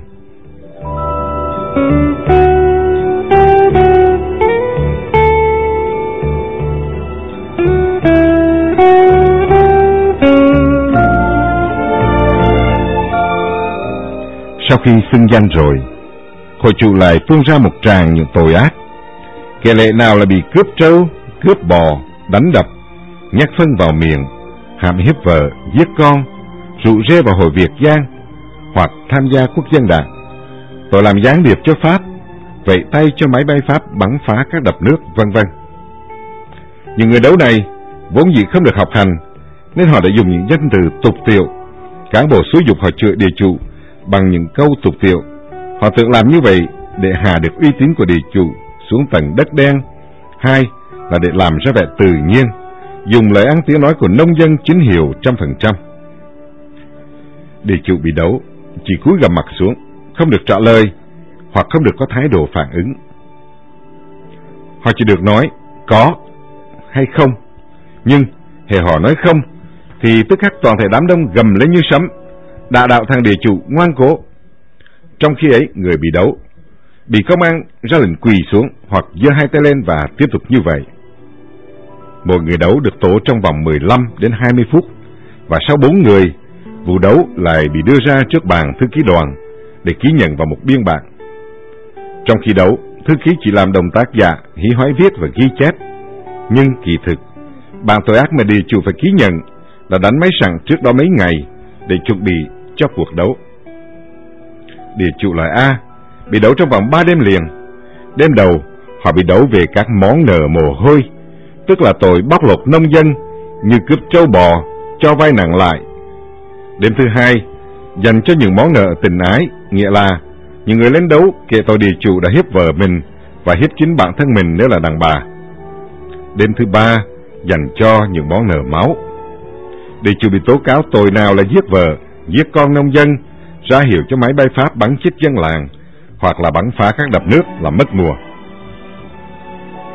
Cũng đêm cuối cùng này, buộc địa chủ vào các tội có tính chất chính trị, ví dụ như tổ chức kết nạp mọi người vào các đảng phản động, hoặc dò la tin tức về quân sự, hoặc nói với mọi người rằng Pháp hứa sẽ cho làm tỉnh trưởng, huyền trưởng, hoặc làm các cơ quan của Pháp, vân vân. Nếu người địa chủ từ chối, thì những người lên đấu ngày hôm sau sẽ tố những tội ngày càng nặng, cho đến cuối cùng sẽ phải đưa ra tòa án nhân dân đặc biệt, kết án tử hình và sự bắn ngay tại chỗ để uy hiếp địa chủ khác. Nhưng trái lại, cũng có những địa chủ tỏ vẻ ngoan ngoãn lúc bị đấu, bị tố bất cứ tội gì cũng cứ nhận và ký vào biên bản, thì thường thường không bị tố những tội quá nặng. Dù tất cả địa chủ có ngoan ngoãn đến đâu, một số cũng không thoát khỏi thần chết mà Đảng đã dành sẵn cho họ trong cuộc đấu tranh giai cấp quyết liệt, một mất một còn này. Đảng đã quyết định số địa chủ phải tử hình tối thiểu cho mỗi xã, nhưng nếu có địa chủ ngoan cố thì số tử hình lại tăng lên. Thực tế ra thì Đảng cũng không muốn tử hình vượt quá mức tối thiểu. Hơn nữa, Nhiều địa chủ không nhận tội mà phải giết đi để tránh cảm tưởng là tất cả đều bịa và đều nói điêu. Ngược lại, địa chủ nào cũng cứ ngoan ngoãn nhận tội thì cảm tưởng sẽ là anh chị em nông dân chất phác bao giờ cũng nói thật. Vì uy tín của đảng, của nông dân, đảng chỉ cần địa chủ nhận tội và sẽ nới tay, không xử bắn ở mức ấn định. Trong đợt đầu, nhiều địa chủ không hiểu nguyên tắc nên cứ khăng khăng chối, kết quả đa số bị xử tử. Cái chết của họ là bài học kinh nghiệm cho những người sau. Dần dần mọi người đều hiểu rằng tất cả chỉ là một tấn bi hài kịch. Người khổ chủ là người đấu, cũng như địa chủ là người bị đấu chỉ là diễn viên của một tấn tuồng mà Đảng Lao động Việt Nam bày ra và bắt mỗi người phải thụ một vai, không ai được phép trái ý Đảng. Tất cả địa chủ trên toàn miền Bắc cũng bị tố những tội ác cùng một kiểu. Những tội điển hình là treo cổ nông dân lên cây, nhốt nông dân vào cùi chó, bắt nông dân ăn phân người, đốt nhà nông dân, dìm trẻ em ấn xuống ao cho chết ngạt. Vì vậy mà từ trước đến giờ, thì có em bé nào bị chết đuối đều do địa chủ dìm xuống ao. Tội tày trời bỏ thuốc độc xuống giếng, phá hoại các cuộc họp của nông dân, giết người, hiếp được con nông dân, đại loại là những người đã định sẵn. Để chứng minh những tội của một kiểu như vậy, chúng ta có thể đọc một bài trên tờ báo Nhân dân, cơ quan ngôn luận của Ban chấp hành Trung ương Đảng Lao động Việt Nam, số ra ngày 2 tháng 2 năm 1956.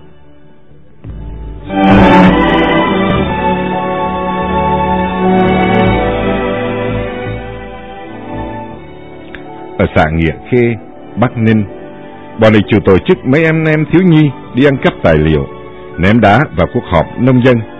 Tại Liệu Sơn, chúng dùng một em thiếu nhi đi đốt nhà khổ chủ, nhưng bà con nông dân ngăn kịp được. Thâm độc hơn là Liệu Hà, chúng cho mấy em thiếu nhi ăn bánh chưng có thuốc độc, làm cho mấy em ngộ độc suýt chết. Ở Vân Trường, chúng dụ dỗ em Sửu 13 tuổi, rủ em gái nhảy xuống giếng tự tử để gây hoang mang trong thôn xóm. Tại Đức Phong, Hà Tĩnh, chúng mua bài Tu Lơ Khơ, bài Tây cho các em mải chơi, bỏ trâu và ăn lúa để phá hoại mùa màng. Nếu địa chủ càng đạo đức bao nhiêu, như linh mục, hòa thượng và nhất là các nhà nho thì càng bị quy, nhiều tội hiếp dâm bấy nhiêu. Nhưng nếu địa chủ có vẻ đào mạo, mày râu tráng hoái, mục kính thì thế nào cũng bị quy nhiều tội loạn luân. Trong nhiều trường hợp, bọn cán bộ ép chính con gái của địa chủ lên trước công chúng, tố rằng chính cô ta bị người cha hiếp. Người trong cuộc mới biết có sự thông đồng giữa hai cha con, vì biết thế nào người cha cũng chết. Người con gái đành tâm phải tố như vậy để theo lời cán bộ, được quy là trung nông, và như vậy có hy vọng sống yên ổn, nuôi lũ em già. Thật là không còn thuần phong mỹ tục nào, không còn một luân thường đạo lý nào. Người Việt Nam không bao giờ làm những điều thất đức đó, nhưng vì lẽ sống, vì ở dưới một xã hội như vậy, buộc con người phải cố nhắm mắt làm liều và phải chịu tội nói điêu để tự cứu lấy mình và mọi người. Cũng buồn cười, cuộc đời có lắm éo le. Những địa chủ trước đây càng có nhiều công với kháng chiến bao nhiêu, thì giờ đây trong cuộc đấu tranh giai cấp một mất một còn này lại càng bị tố nhiều tội phản động bấy nhiêu. Đấu tố không còn bằng chứng, nên từ thời xa xưa, bất cứ hệ người nào trong làng hoặc chết bệnh, chết già cũng cứ tố là do địa chủ giết hại. Nguyễn Đình Phát là bác sĩ chủ đồng điền Phú Quỳ, Nghệ An, bây giờ còn là nông trường Tây Hiếu và Đông Hiếu thuộc Phú Quỳ, tỉnh Nghệ Tĩnh, đại biểu Quốc hội trong thời kỳ kháng chiến chống Pháp, đã bị tố giết hại 35 người vì bấy nhiêu người đã bị chết sốt rét trong đồn điền của ông ta. Ông Cự Lê Trọng Nhị, làng Cộ Thịnh, tỉnh Thanh Hóa, làm tù phong trào Văn Thân năm 1907-1908, đã từng bị tù đày ra Côn Đảo trong 9 năm. Một mụ đàn bà trong làng chỉ vào mặt ông và tố: "Mày có biết thằng con tao không phải là con bố mày, mà chính là con của mày. Trong khi chúng tao đi vắng, mày hiếp dâm tao và tao sinh ra nó." Một việc thật trớ trêu là vì ông Cự Nhị năm ấy là 75 tuổi, người đàn bà 60 tuổi và con trai của bà chừng 40 tuổi. Người làng tính nhầm và nhớ lại, hồi mùa này sinh người con, ông Cự Nhị còn bị giam ở Xà Lim ngoài Côn Đảo. Chúng tôi thấy rằng tinh thần của các địa chủ rất vững vàng và hiên ngang trước cái chết. Họ bình tĩnh lạ thường trong thời gian bị đấu tố. Một bà già ở Nghệ An, quê hương của Hồ Chí Minh, chẳng nói có mà cũng chẳng nói không. Hệ người đấu hỏi câu nào, bà cũng chỉ nhắc đi nhắc lại một câu giống nhau: "Xin anh em một viên đạn." Nhiều nơi và ngay ở Thanh Hóa, một người lên đấu bắt đầu bằng câu thường lệ: Mày còn nhớ tao là ai không? Địa chủ nghiêm nhiên trả lời: Thưa có chứ. Mày là thằng năm ngoái ăn trộm một con gà của tao. Chủ tọa buổi đấu ra lệnh bế mạc cuộc họp ngay lập tức. Tuần lệ sau đó tổ chức đấu lại. Địa chủ tỏ vẻ ngoan ngoãn hơn trước, và tên trộm gà không thấy lên đấu nữa. Trong 3 ngày bị đấu, địa chủ được ăn uống bồi dưỡng đầy đủ. Bữa cơm nào cũng có cá, thịt gà, thịt bò và nhiều thứ khác như thịt heo, sữa, đường. Địa chủ được bồi dưỡng để đủ sức khỏe chịu đựng mấy ngày đấu liên tiếp ngoài trời, đứng lên, quỳ xuống mà không bị xỉu, hoặc khi đấu hoặc xử án ngay tại chỗ, hoặc giam tiếp tục để chờ ngày tòa án nhân dân đặc biệt xét xử. Liên khu 4 cụ gồm có các tỉnh Thanh Hóa, Nghệ An, Hà Tĩnh, Quảng Bình và một phần của tỉnh Quảng Trị được gọi là đặc khu Vĩnh Linh, nằm ở phía bắc vĩ tuyến 17. Tại miền Bắc thời đó, tất cả cán bộ đảng viên đều phải tham gia chỉnh đảng và chỉnh huấn để chuẩn bị cho cải cách ruộng đất. Đảng đã thực hiện chủ nghĩa tam vô trong cải cách là vô vi, vô giác và vô luân, với phương châm chỉ đạo thà giết lầm còn hơn bỏ sót.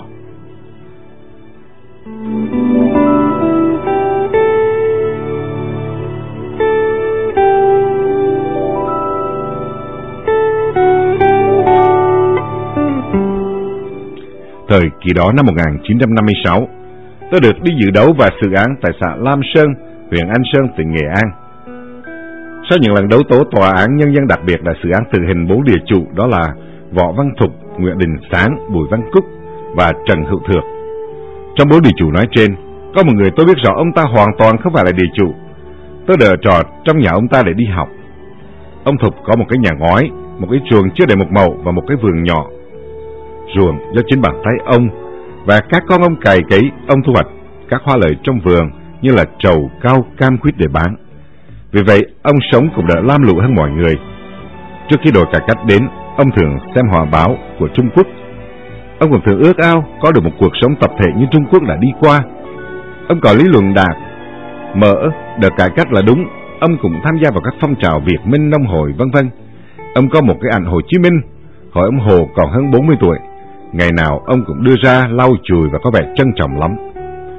Ông cũng ráng nuôi 2 đứa cháu nội, một gái tên là Cô Sĩ và một đứa trai tên là Tác, ăn học nên người. Cạnh gia đình ấm cúng, trên thuận dưới hòa, gia đình rất là khuôn phép. Bà Thục đã già hay ốm yếu, bà lại đau tim kinh niên. Nghe đồn cải cách về, bà sợ quá và phát bệnh. Giữa chiều đông, bà đi lấy nước ở sông Lam, chẳng may bị trượt chân té, và bà đã qua đời giữa những ngày đông giá. Ông Thục còn lại trơ trọi một mình với 2 đứa cháu. Thấy ngôi nhà ngoái của ông Thục và cái chết bất ngờ của bà Thục, đồi có đủ lý lẽ để kích ông Thục lên loại địa chủ Việt Giang cường hào ác bá. Thực chất ông Thục chỉ là một trung nông lớp trên. Tôi đã chứng kiến và hiểu rõ sự buộc tội này. Cô Sĩ suốt mấy ngày đêm được đội mời đi họp và tập luyện cách đấu.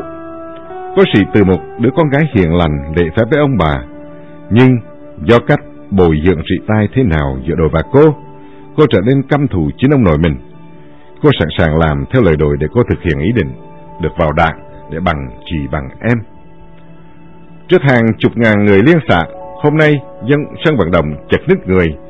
Các em thiếu nhi mang trống mét, mặc áo quần trắng xanh, quần khăn đỏ trên vai, một biển cờ đỏ sao vàng, cờ Liêm Xô búa liềm, cờ Trung Quốc vĩ đại bằng máu và biểu ngữ la liệt.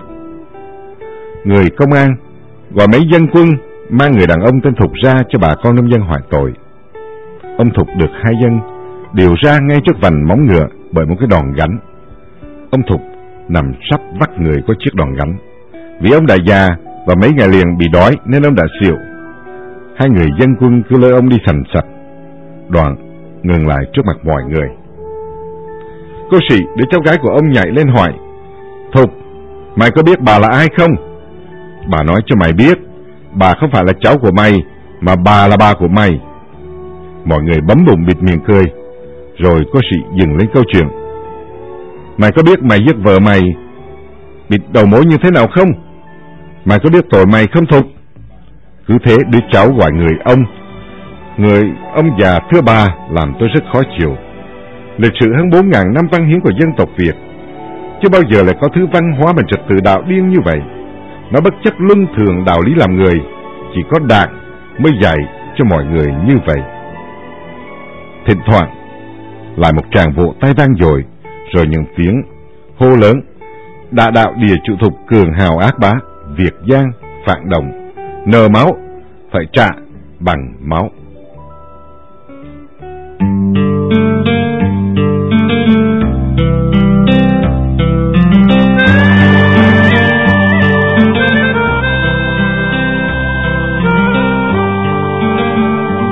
Quỳ quỳ xuống xưng tội đi, dân sẽ tha chúng mày. Quỳ quỳ xuống xưng tội đi, dân sẽ tha chúng mày.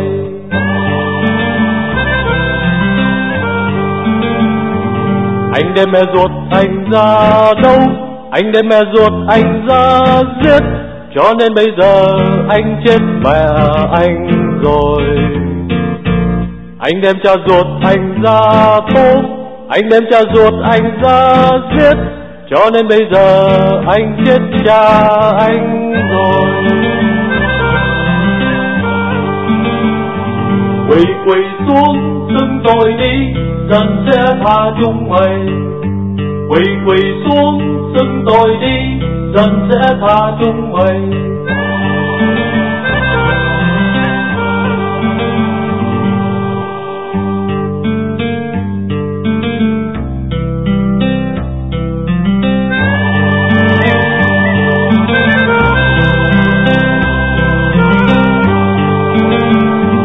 Quỳ quỳ xuống xưng tội đi, dân sẽ tha chúng mày. Quỳ quỳ xuống xưng tội đi, dân sẽ tha chúng mày.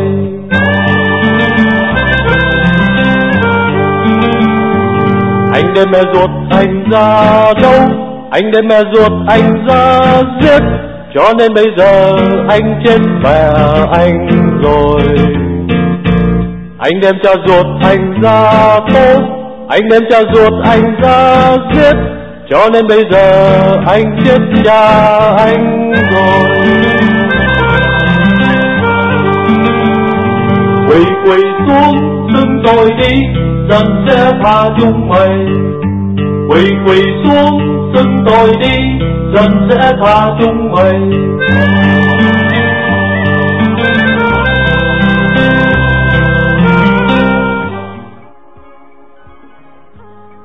Quý thính giả đang theo dõi chương trình đọc truyện dài, và trong chương trình ngày hôm nay, chúng tôi gửi đến quý vị tác phẩm Tôi Bỏ Đảng của Hoàng Hữu Quýnh.